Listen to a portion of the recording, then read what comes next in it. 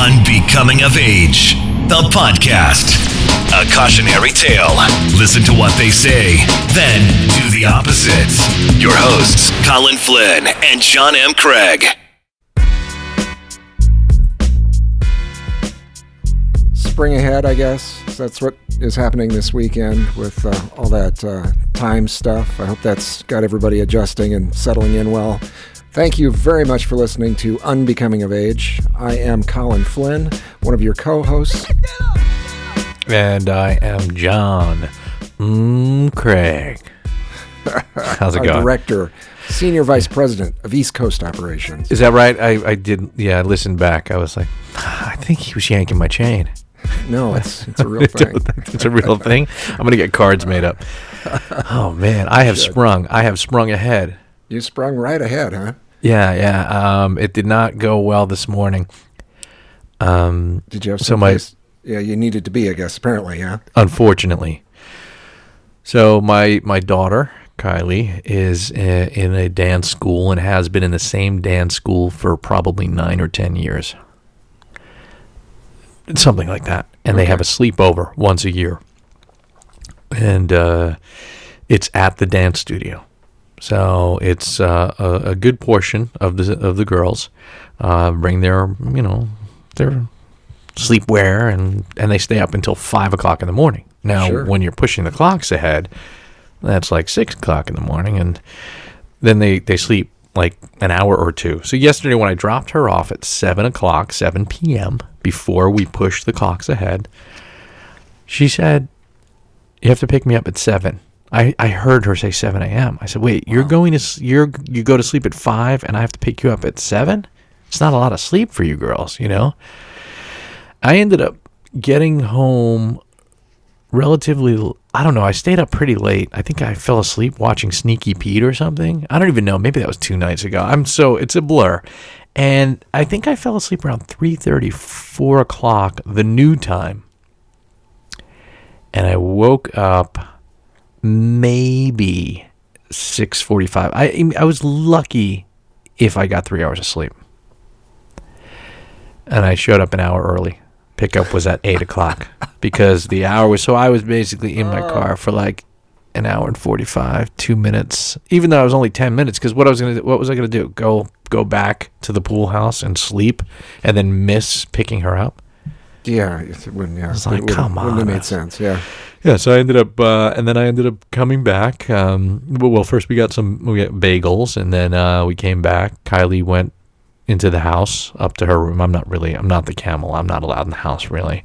But I'm in the pool house, and then I think I fell back asleep around 9 o'clock, new time, and woke up around 1:30. And my head, I don't know, man, I'm not tired, but I'm a little jostled. Yes.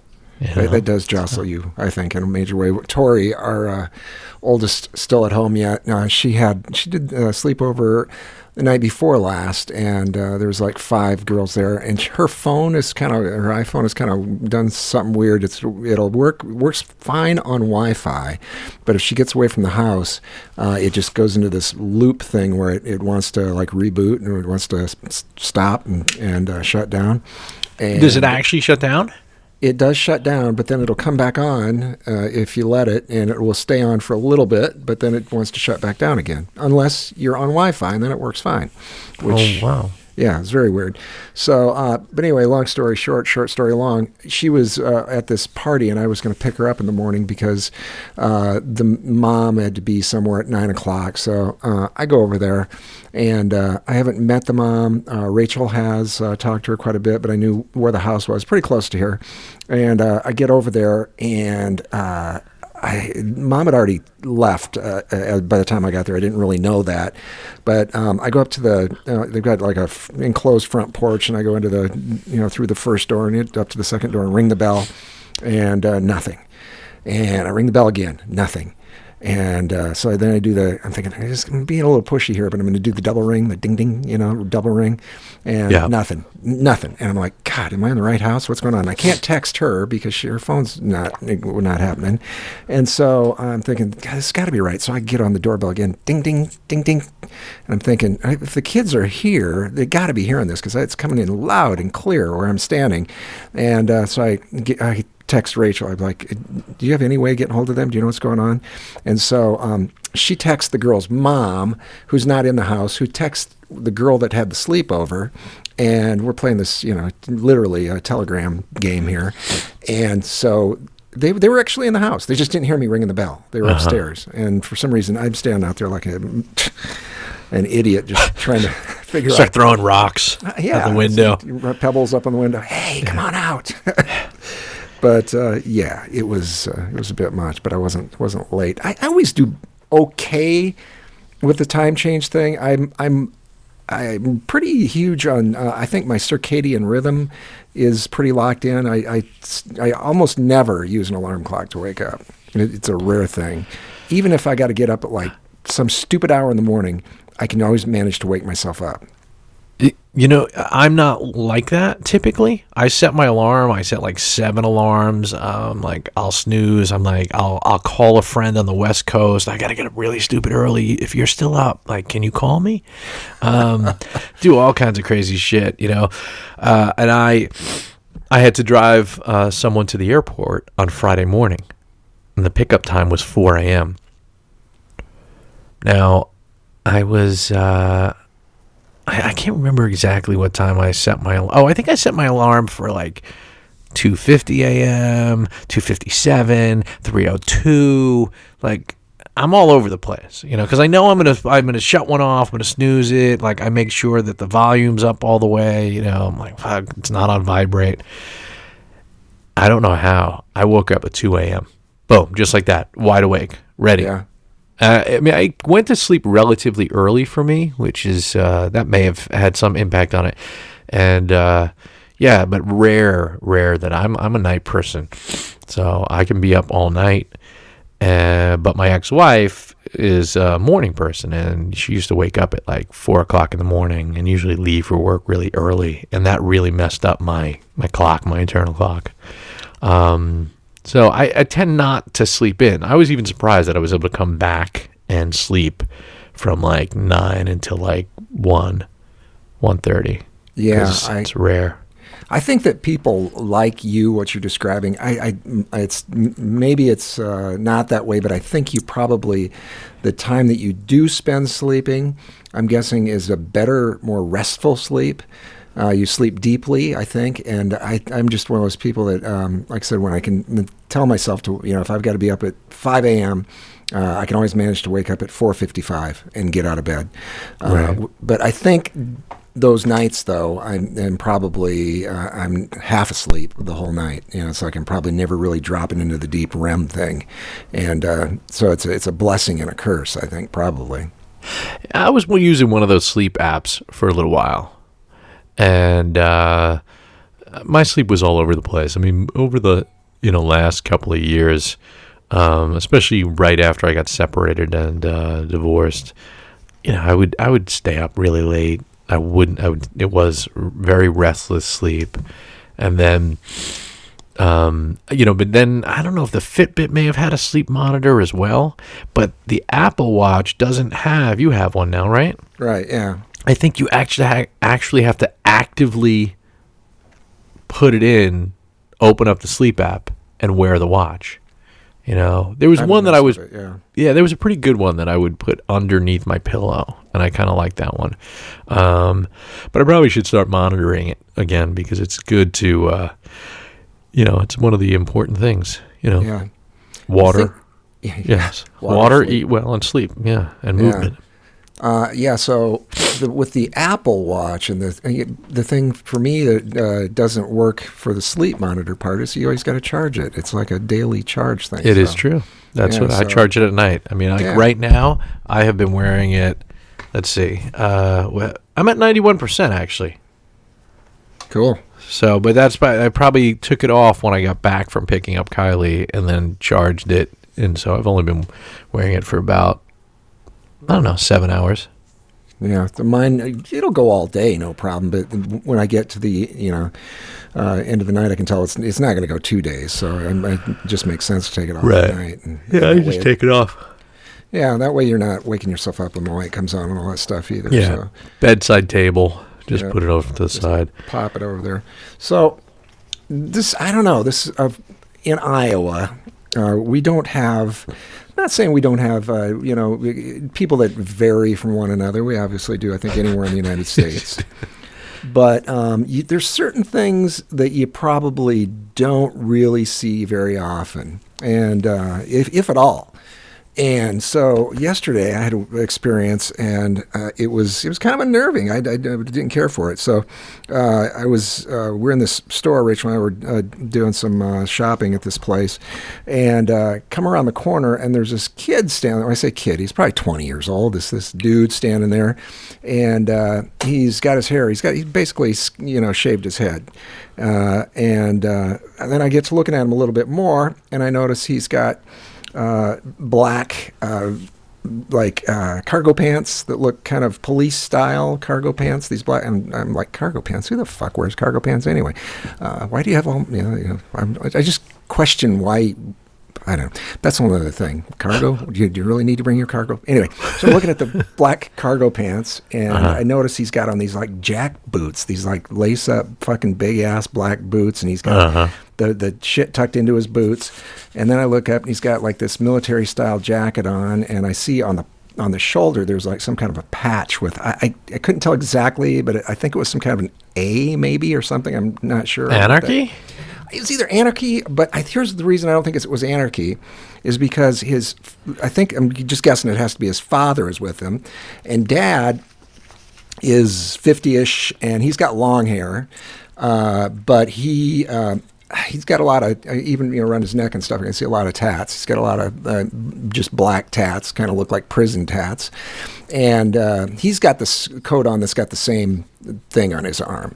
Now, when I see the anarchy thing, it makes me think of like punk music and whatever, that sort of scene. But I think what I was seeing here was some kind of fucking skinhead, white nationalist, fucking Aryan Nation or some shit like that. And it was just, I don't know. I was reviled. I felt a little bit almost intimidated, maybe a little bit, by looking at these two fucks. And I was like, and then I also was a little bit angry because even though I shouldn't, I start thinking about how is this a thing now where people feel like they can walk around and just kind of flaunt it? And, you got to, at least me, what my mind went to is, current state of politics and some of the shit that's gone on. And I just, fuck me. I was like, are you kidding me? And I don't see how people walk around like that without either having to get in a fight with somebody or just getting their ass kicked. Isn't somebody, gonna kick their ass for flaunting it more than anything? How close did you get to them? How close was I? We walked right by him. I was just a couple feet away, when I realized I was staring at this kid. I was like, and I probably had this what the fuck kind of look on my face, like, what am I seeing here? And there was no threat or anything like that. It's just shit that was going on in my own head. It was like I guess the thing that flashed in my head right away was that movie with the dude goes to jail for he's like a white nationalist KKK guy, and he puts with Edward Norton. Yeah, Edward Norton. And that's the fuck. What is that movie? We're doing it again. We're doing it. I've been pretty good. Like, I was listening a little bit to us, and I'm like, shit, I actually got a lot of information. I got the movie, I got the actor, I got the thing. I was So American History X. Sorry, and I didn't even use my phone for that. Oh, good. It just took me a moment. X. I just reminded me of those people in that movie, and I was like, really? This is fucking Iowa in right. But are you sure? Are you sure that's what was going on? Well, not 100%, but I'm trying to. If It seemed like to me, I don't know, with that garb, it seemed like. Did you go on Cedar Rapids Patch? Did you go onto that website? Do you have one of those? You don't have that? I didn't try to Google it or look the dude up or try to do any. Do you have that? A nice white nationalist group in Cedar Rapids that I can belong to? They've got to have a website, don't they? Got to be recruiting. Those places recruit a lot, I think, don't they? Do you have that? The Patch? It's like a local online website for your town. Yeah, we have something like that. My wife, they do it for neighborhoods and kind of reports on stuff that's going on in the neighborhood. There is, and I can't remember what it's called. I got the invite to join it, and I was on it for like a day, and I was like, I can't. They're way too much. Lost cats and all that kind of shit that I don't want to hear about or read about. But my wife pays attention to it. This morning when we got up, she said somebody had spray painted, using white spray paint, had gone around near our neighborhood and spray painted a bunch of cars. And I was like, really? And then as we were going about our stuff today, doing our things, I went by this black pickup truck, and I see it with white spray paint on the side of it. Somebody painted "whore" on the side of it. And then I see this guy's truck, and they wrote "Have a nice day" and put a smiley face. But on his truck, they did it on the on the window, on the side window, so at least he could get it off the window, I suppose, with a razor blade or something. But the car was and I guess there's a bunch of that. Maybe it's related. Maybe it's the guy with the fucking jackboots doing something. I don't know, but no, it wasn't like a direct threat or anything at all like that. It's just I don't know. Yeah, so you mentioned anarchy and punk and I listened to a podcast this past weekend. I listen to the NPR app a lot, right? And sometimes while you're listening to the news, and I get really bored with the news, sometimes they'll promote a podcast. Like they'll do an ad and then they promote a podcast. And if you want to hear that podcast, I run over to the phone and I tap it. And they did one, and I forgot what the name of the podcast was, but it was about the guitarist for Iggy and the Stooges. Okay. Who basically wrote all of the music for Raw Power. Yeah. His name is Kevin Armstrong. Okay. And the whole story was after that record and touring, he stopped. He left. He just was done. And he got into computers, and he went back to school. This is a guy that went to 5 different high schools. This whole thing, it wasn't drugs, it wasn't a thing. He just totally walked away from it. And I think over the last 5 or 6 years, he started touring with a band again. But the thing that was amazing is that sound on Raw Power did not exist, right? So, and you're like, how do you do that? And he was just this off-the-grid guy that just didn't give a fuck, and he just played whatever he wanted. He didn't play you go into a Guitar Center, and someone will be playing. They'll be playing "Smells Like Teen Spirit," or they'll be playing "Stairway to Heaven," all the shit you shouldn't play. He never did whatever the equivalent to that was back in the late 60s, early 70s. He didn't do that. He just made his own fucking sound. So I don't know the history of punk, but apparently that album and when they toured in the UK, had an impact on the Clash and had a lot. Before the Ramones, apparently the Ramones had an impact on the Clash and all these UK punk bands, but I was listening to it. I'm like, holy fuck, that was 1973. Have you ever seen the documentary A Band Called Death? I have seen part of it, and I don't really remember a lot about it. But it's really good, actually. It's really because again, that was around the same time. It's the black kids. three black dudes. I think they were brothers, young, and there was just one guy. Yeah, young dudes that just, and there was just one guy who was the musical genius. He ended up dying relatively young. Right. But it didn't sound like anything else that was around, I wanted Cameron to listen to this podcast. I wanted my son, because I'm like, how do you do that, right? All art seems derivative of something. Yeah. Yeah, absolutely. In an alternate universe, there were 2 white dudes just like us, talking about some bullshit that's just like us. Who gives a fuck? It's really challenging to come up with something original and different. Just, there are people out there. There's some music out there that's oh wow, have you ever listened to Ty Segall? No, I have not. He's pretty good. He was on Marin had him on. He's a relatively young kid. I think he's under 30, but he's pretty prolific. I mean, he's put out a lot of albums. And as a matter of fact, because I was getting so sick of NPR, I decided I said, you know what I want to check out? I had a passenger a couple of weeks ago, and he was Indian guy, but British. And he was talking about something on BBC. And I was like, and it hit me. Yeah, you know what? I should download it. BBC has to have an app. And sure enough, they have a BBC radio player. And I don't know how many channels there are. So they link to podcasts. So it's similar to NPR One. And they have... it was BBC 6. Iggy Pop hosted a show. And it was just music that I'd never heard before.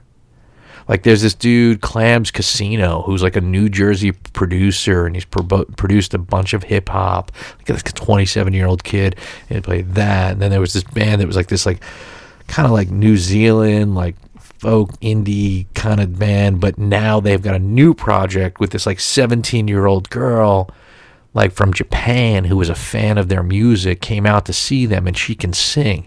So they put out an album, and like almost everything that he played, I don't know what kind of producer he has, but almost everything he played was kind of new stuff, 2018, very similar to that Slingshot show that I shared with you, that NPR show.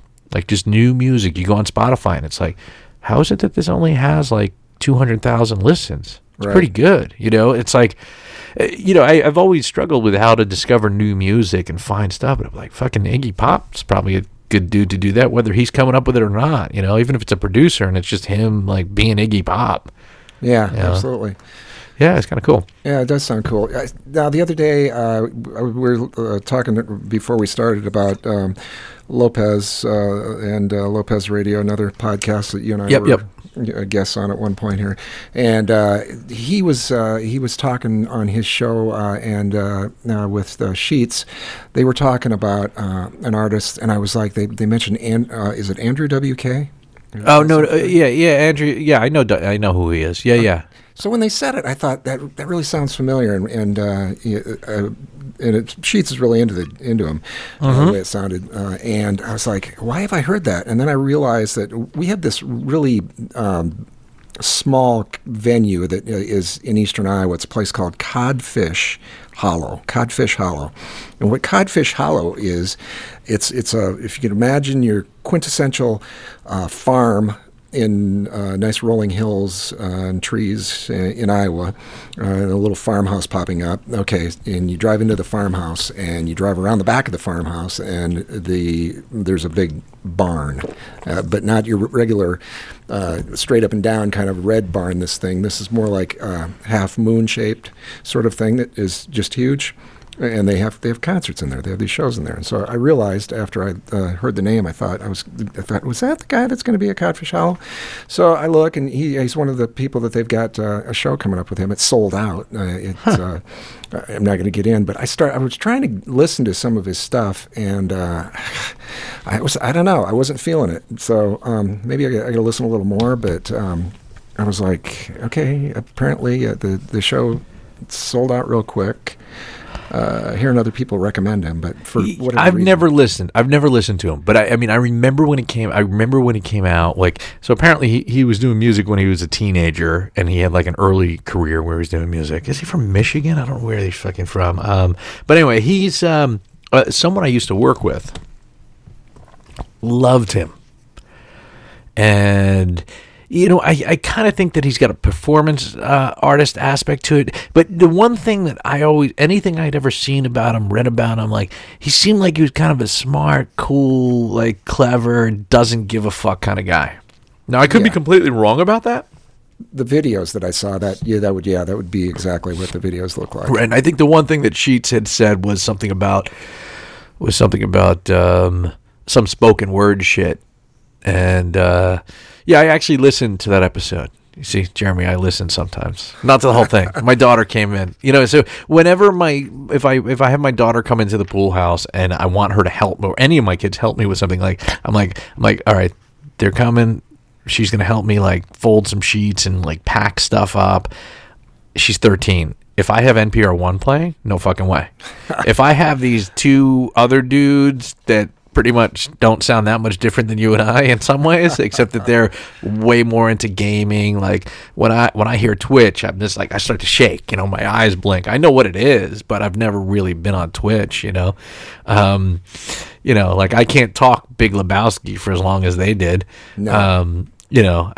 But so I turned that off. So I kind of got right around, I just got past the and I realized that, while Sheets was drinking some kind of, I don't know what the fuck he was drinking. He was like, I think he was drinking a White Russian, and I guess Jeremy Lopez has a milk issue. He's got a milk thing, so he was actually drinking Tito's and soda, which is what I've been drinking. I actually heard me pouring it on the last episode. I didn't have any. I ran out. This giant bottle. It's probably lasted me like 6 weeks, but I don't have any more. So I stole a Stella from my ex-wife. There was one Stella in the refrigerator. I went inside to say goodnight to the kids, and because they were studying and eating dinner, and then I said to Kylie, I was like, Kylie, I found your necklace, because I've been cleaning the pool house and getting. I was like, that necklace I got you with the little turtle. Yeah. She's like, you found that? Because it's a $150 little cute little thing on a leather. And she went back in the house, and I said to myself, oh, fuck. I told Colin to be a few minutes before we start recording. It's probably been like at least 20. I was like, let me run in. And I ran in, and they heard me come in. I'm sure they did. And I reached in, and I didn't want my ex-wife to catch me. She's like, are you taking that beer? Like, at some point, I don't know how much she drinks. There's not a lot of alcohol in the house, but, like, I stole her beer. Camel's got his nose in there. That's right. And after this, fuck it. I'm actually going to go over to Whole Foods and grab like a 6-pack or something. And I've got like 7 like Oscar-nominated movies here, and I want your help. Okay. So I tried to watch Sneaky Pete, season 2 of Sneaky Pete on Amazon. Have you watched that? I have started the first episode of that like 3 times now, and I've fallen asleep every single time. Not because it was bad; it's just because I'm just okay. Here's the challenge with the first episode. The first episode was done as a pilot, and it was done as a pilot that I think that they were trying to pitch to like CBS or something. Like, you mean season 1, the first one? Or like season 1, the very first pilot. So keep in mind, this the pilot was shot, even though they're only in season 2, was shot like 4 years ago or something like that. So not to say that Amazon, Netflix, Hulu weren't where they are now. There was still like you make a pilot and you pitch it to the networks and HBO and Showtime and everyone. But this was shot in a way that it was like it had commercial breaks, right? Like it felt that way. It didn't, and it ramps up quickly, and it's like you got to get past season 1. I like it a lot, and Giovanni Ribisi is very good, and it's a really good concept, and I did enjoy it. Season 2, I turned on the other night. It was Friday night. Now keep in mind, I had been up since 2 a.m. So it's Friday night. It's like it's not that late. It's only about 9 o'clock, and I'm exhausted. I'm just like, so I ended up falling asleep a few minutes into episode 1, season 2, and next thing I know, I woke up and it was like, they just keep playing. It was like episode 3. I was like, oh shit, I'm gonna have to start this over. But I don't think I don't think my head's there right now. So I've got a bunch of movies in my hand. I've got Blade Runner. Okay, new one. 2049. Right. I want to see It's 2 hours and 45 minutes. Wow. Okay. These are standard def DVDs. I'm not going to talk about how I got them, but I've got them in my hands. Okay. I didn't get Lady Bird. They were. These are the For Your Consideration DVDs. That's all you need to know. These are going to be destroyed after I watch them because that's the law. That's how it works. Here it is, The Florida Project. Do you know anything about this movie? Heard of it. I don't know really anything about it, though. All right. So let's see. Brooklyn Prince, Best Actress. I guess she wasn't nominated. She a nobody, like not known. Brooklyn with 2 N's at the end. Best Supporting Actor, Willem Dafoe. So what my friend told me is that it feels like a 90s independent film. Could be good. And it's A24. A24 is that like A24 is a production company, film company that I see all over the place. Pretty good stuff. But it's and actually it's interesting. The best sound mixing, Carl Anderson. Best sound editing, Carl Anderson. I actually know Carl Anderson. I think the very first short film I produced, the guy did sound for us. That was back in 1994. Wonderstruck, Amazon Studios. That's what's her name? I love her. She's fantastic. What's the woman? The actress Julianne Moore. I don't know much about it. You know anything about it? I don't know anything about that one either. Huh. I do not. Todd Haynes. Do you know who he is? I do not. He directed the movie Safe, which had Julianne Moore. Very uncomfortable films. He may have actually done that Karen Carpenter movie. You know the Karen Carpenter story with the Barbie dolls?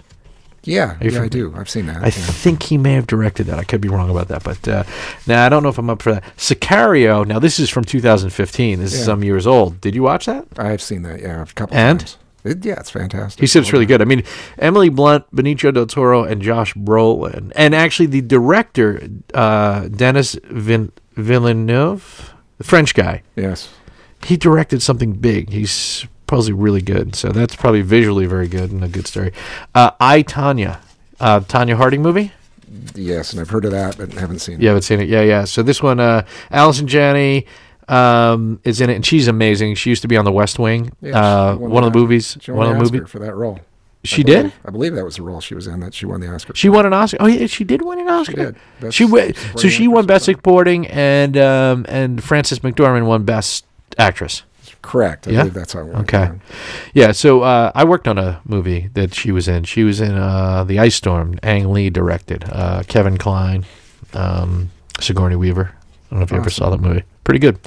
And then I have two movies. I think these are the two I'm leaning toward right now. Downsizing. Are you familiar with that one? I am not familiar with that one. Alexander Payne. Yeah. With it's Matt Damon and Kristen Wiig. Okay. And where basically you get shrunk down to like a miniature person, and you have all the riches, all the stuff, Except you're tiny. So it's a whole process. I think that one would have done better box office in a big way. So Matt Damon's kind of caught up in all the Me Too, Harvey Weinstein stuff, and I think they pushed it. Did it come out after? Did it come out after some of his stuff where he got caught up? Really? Yeah. So it was really bad timing, and I saw the trailers for it, and every time I saw the trailers, I was like, I kind of want to see that. I kind of like that one. Yeah. My friend Patty, the one that created that TV show, and now she's got 4 more episodes that she's doing. Yes. She told me that it felt like 2 different movies. Like she kind of liked it, but it was kind of felt like 2 movies. So, okay.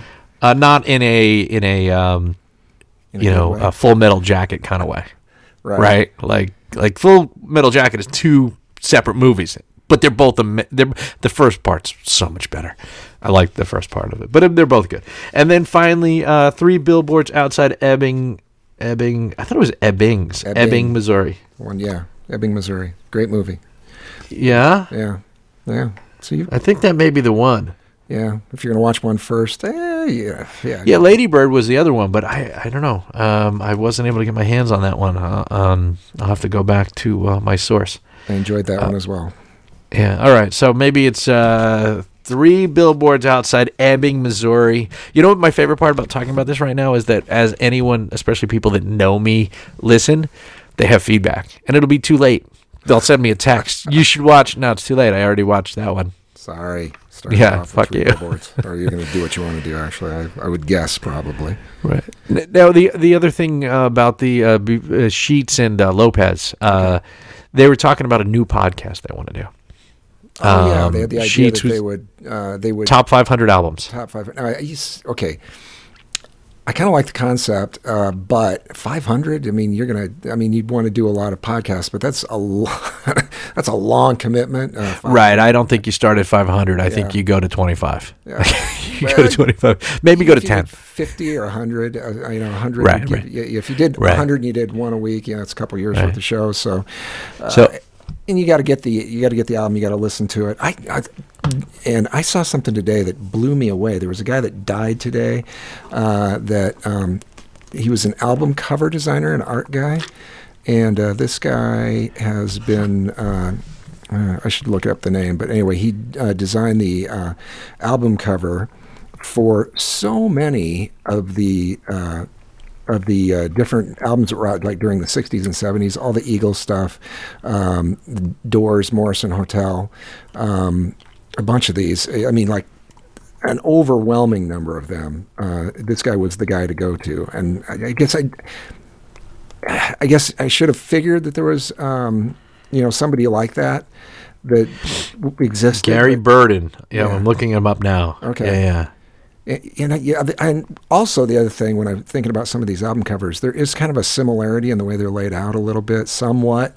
But man, quite a, and a lot of times you think about music or you think about whatever. You don't go too far down the chain as far as thinking about, what the importance of what it is. You're just thinking about the artists, and you're thinking about, maybe the sound or the mixing or something like that. But especially now, because we don't really have albums per se, right. We don't really get caught too much into thinking about the album cover. But this guy left quite a legacy of covers. Holy shit. Well, albums were great because it did have all that artwork. Yes, it had credits. Yeah. Like, if you started to listen to the same type of artists and you started to listen, you would read the liner notes, you'd pick up, you'd see who the producer was, who the engineer was. You could kind of go, it's not what the internet is, it's not what Spotify is, nobody's telling you what to find, but you could start to discover stuff, even if you don't have a cool older brother, neighbor, uncle, cool parents. You can just start to discover stuff through this like web of, of people that work like-minded people. Yes, that make cool shit. Yeah. I would spend a lot of time like reading all that stuff and looking at the album art, and if there was like a booklet inside, Yeah, and that is exactly how how difficult it was to figure out things about whatever subject you were looking at. I was watching on Access TV. I was watching that the other night, and they do full run movies there without commercial interruption. I think Mark Cuban owns that network, but they had All the President's Men was on with Dustin Hoffman and what's the other guy? Robert Redford. Robert Redford. There you go. Yep. And was they're going through the process of trying to figure out that whole, what was going on there, and the people that they had, the reporters, and they're calling people and they're trying to take notes and they're trying to gather all this information. It was driving me nuts because I was like, just because of thinking they can't Google anything. They're like, for one guy, they were just trying to figure out, they heard the guy's last name, and somebody had been involved in the State Department. And he had kind of I can't remember, it wasn't a real normal sounding last name, but they were trying to figure out his first name. They had to go through all this process of trying to call people and, do all these tricks and things that they were trying to do to figure out somebody's, just get their first name. And in today's world, we're just Google that shit. It's like, wow, we've got it easy compared to this. So I'm looking up some of his work. So this guy, Gary Burden, and the first thing I did, Gary Burden album covers, Google search, and Morrison Hotel. Okay. Yeah. It's perfect. It's a great The picture. album cover is fucking perfect. Yeah. Like everything about it, like the font on Morrison Hotel, the way it's like where they're sitting, like passenger loading, everything about it, where the blinds are, and I realize now albums are square. Why are there like nobody had it? There must be an Instagram account that has album covers, right? Yeah, there are. And you remember I was like got obsessed with Yacht Rock. Yeah. For half a minute, yeah. Because there was a station on satellite radio, Sirius XM, called Yacht Rock. And I remember the first time I discovered that was a station was when I had some passengers that were probably in their mid-50s, a little bit older than me, and I said, what do you want to play for music? They were a little drunk, they had a good time. They're out on a Saturday night. And I said, I have satellite radio, and whatever you want. They would, just play what you want. No, it's your ride. You play Yacht Rock. And they knew the channel, like channel 26, whatever it was. I put it on it. I'm like, it's like Christopher Cross. It's like all this shit that I'm like, a lot of Donald Fagen. And and so I remember someone was upset. Someone posted on Facebook about Yacht Rock not being a station or something like that, and someone posted, "Oh no, there's a Spotify playlist," and I had to go to it. And I like some of the music. There's like a lot of like stuff I hadn't heard. The album covers are the fucking best. I'm obsessed with how fucking weird they are. Right? It was that like kind of like late 70s, like to early mid 80s, a weird time for music. And the same thing with the art. Like they don't know what they were doing. It's amazing. So yeah, his work is good.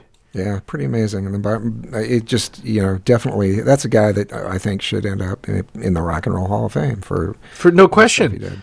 Yeah. After the Gold Rush, that's a good album cover. Yeah. Neil Young. He did a bunch of the Eagles, did a bunch of Crosby, Stills, Nash and Young, or Neil Young stuff. I'm trying to remember what all else was in the mix there. Mamas and the Papas, I believe. Cass Elliot. I think he did some stuff. Oh, yeah. This Crosby, Stills, and Nash album, I think it's just the three of them sitting on a couch, like an old couch outside of a house. Like my mom had that record. Like, wow. Yeah, it's pretty amazing. Cool. Oh, Queen 2, which is a great album cover, where Freddie Mercury's down at the bottom, and he's got his arms crossed in front of his chest. He's got no mustache, and the rest of the guys are right above him. It's like it's really good stuff, man. Yeah. Yeah, I got to read up on this guy. I'm impressed. Yeah, I was too, and up until today, I had no idea. Where'd you hear about it? Oh, I just ran across a story on somewhere, just flipping through the internet, and boom, it just popped up. And I thought, well, that is just amazing because these are covers album covers that I've spent a lot of time looking at, like you said. Yeah, Bridge Over Troubled Water. Like, how Paul Simon is really short and Art Garfunkel is really tall. Like, they're out on the street, and it's like you just see from like Garfunkel's nose up to his curly hair, just standing directly behind Paul Simon. It's really good. Fantastic stuff. But when Sheets and Lopez were talking about doing this show, the top 500 albums, whatever it is, the 15-minute episode, whatever they're going to do, they were talking about doing it. It was like, I haven't really played around with that app that we met one another on, but Anchor seems like the best way to go because they have the thing with Spotify. Yeah, they do. It's where you can actually roll in music and push out your episode. It seems like a no-brainer. Yeah, because when we talked about this on the show, if you use somebody's copyrighted material, like the lead-in thing that we've got is something that's not a copywritten piece of music, or it's available for free use. But if you're using any parts and pieces of music, it's illegal. Basically, somebody's got to be paying. I guess it's still probably BMI and ASCAP, I think, are the two. Right. Yeah, for sure. Yeah. I don't want to play with that. I mean, no. So it's what we use in the beginning of the show is freemusicarchive.org. Yes. And part of the agreement is that you should promote it. So promote it. And who are the artists again? I forgot their names. The Impossibles. Right, but it's Posse. It's IMPOSSE. It took me forever to find it. Even though you had mentioned it and I talked it, I was like, fuck. Yeah, you did a good job fucking, sniffing that out. Because their other stuff's okay, but that's by far, I think, the best hook. Chuck D project. I didn't see anything about Chuck D being involved with that. He was at the onset, I guess. I'm not sure if they're still doing stuff, I guess, from what I've been able to read, but I'm not sure that he's got any involvement at all with it anymore these days. But I don't know. But I think their idea is solid that you could do whatever you pick. Like I said, for me, I wouldn't try to bite off 500. And part of the reason I wouldn't do that is because you want to get to the good stuff and talk about that as quickly as possible. And if you've got to... Not saying that if you're a top 500 album, it's not going to be good, but there's going to be a lot more obscurity and things that are in some of those, in the upper reaches of those. So, I mean, I didn't even really look, but I think if you got down to the top 50, you'd have a pretty solid group. And I'm sure there's things that, and I've listened to a lot of music, but I'm sure if we got to the top 50, there's a ton of stuff there that I haven't listened to, and So you want to give it due diligence, be able to sit down. Like you said, if you had some place where, like you said, Anchor's got that deal worked out so that you can play music, snippets, or the whole thing on their platform, and it can still get pushed out to the world legally. That would be a great way to do it. And but yeah, it'd be a learning experience. If you really want to figure out, okay, I'm going to force myself to sit down and listen to this artist that I think Sheets said that there was somebody, I can't remember, Bob Dylan. He didn't do Bob Dylan. Yeah, and Dylan's got, I think he said 2 in the top 10, which to me makes sense. And yeah, he does. The Beatles have a lot in the top 10. Yeah. But Bob Dylan, Highway 61 Revisited. Yeah. And then Blonde on Blonde, number 9 and number 4. Even if you don't like Dylan, just straight up Bob Dylan, there's so many artists that I'm guessing people that would say that. They would say they don't like Bob Dylan, but then they would, if you could mention some of the artists that were so heavily influenced by them, they would maybe like those. And as an example, the first thing that comes to mind with me with Bob Dylan is Tom Petty. Tom Petty was so much in homage to Bob Dylan with everything he did. It was just amazing. Did a really good job of it. And he didn't sound too corny, but all of his stuff had some bit of Dylan-esque sort of thing going on. Bob Dylan to me he's punk rock, and that he didn't give a fuck at any point. He really didn't give a fuck to this day. That dude, and I don't think it's because of his success.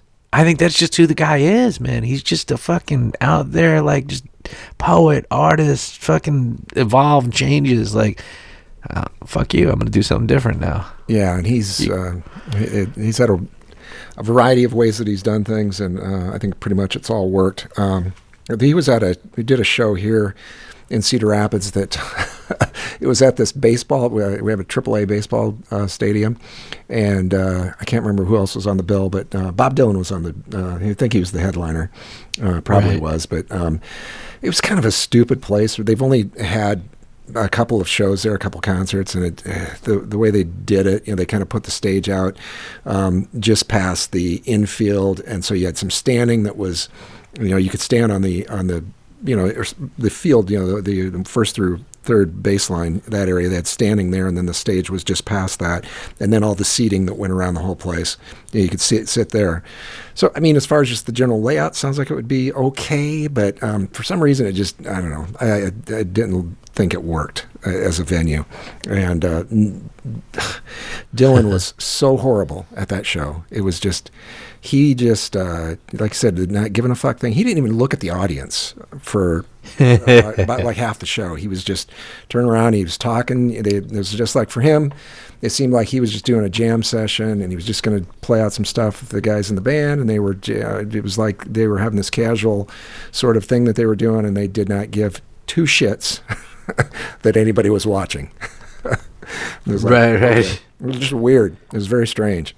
So. But that said, I love a lot of the stuff that he does. But and I've heard it's real hit or miss like that with him in concert. Sometimes he's very engaged and tries to really do his thing for the audience. But then sometimes you get a night where it was like what we saw, and he was like, I don't give a shit. I'm sure he doesn't. Right.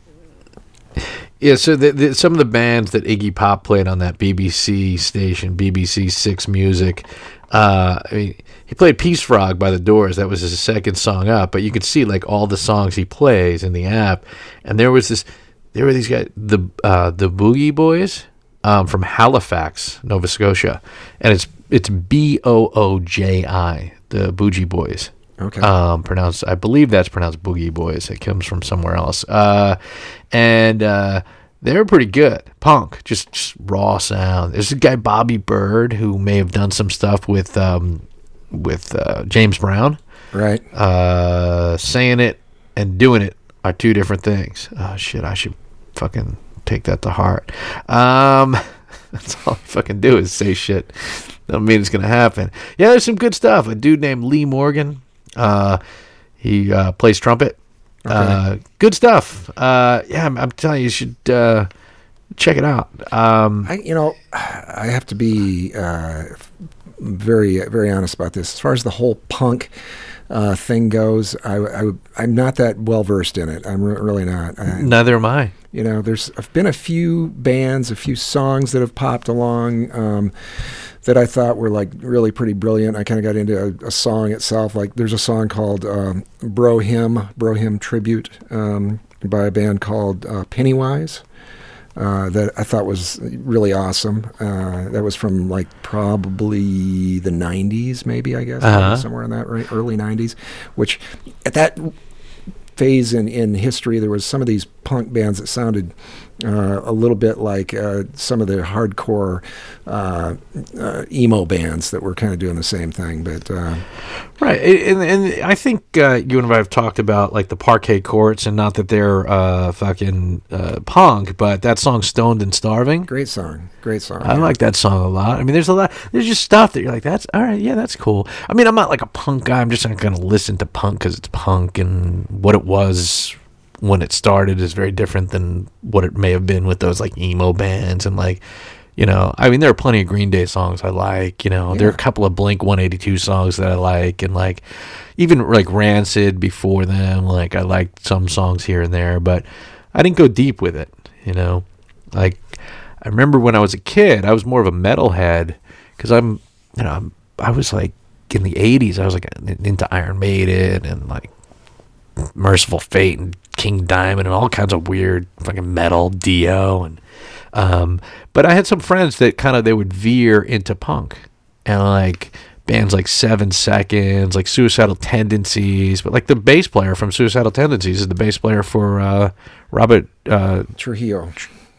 I can't pronounce the name. Yeah. You did well. I can repeat it like a parrot.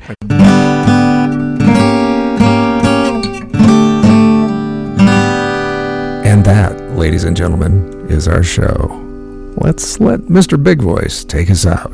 Thanks for listening, and we hope you enjoyed Unbecoming of Age. Bonus content at unbecomingofage.com. Subscribe on iTunes or your favorite podcatcher. Find us on social media at Unbecoming of Age. And sometimes when we touch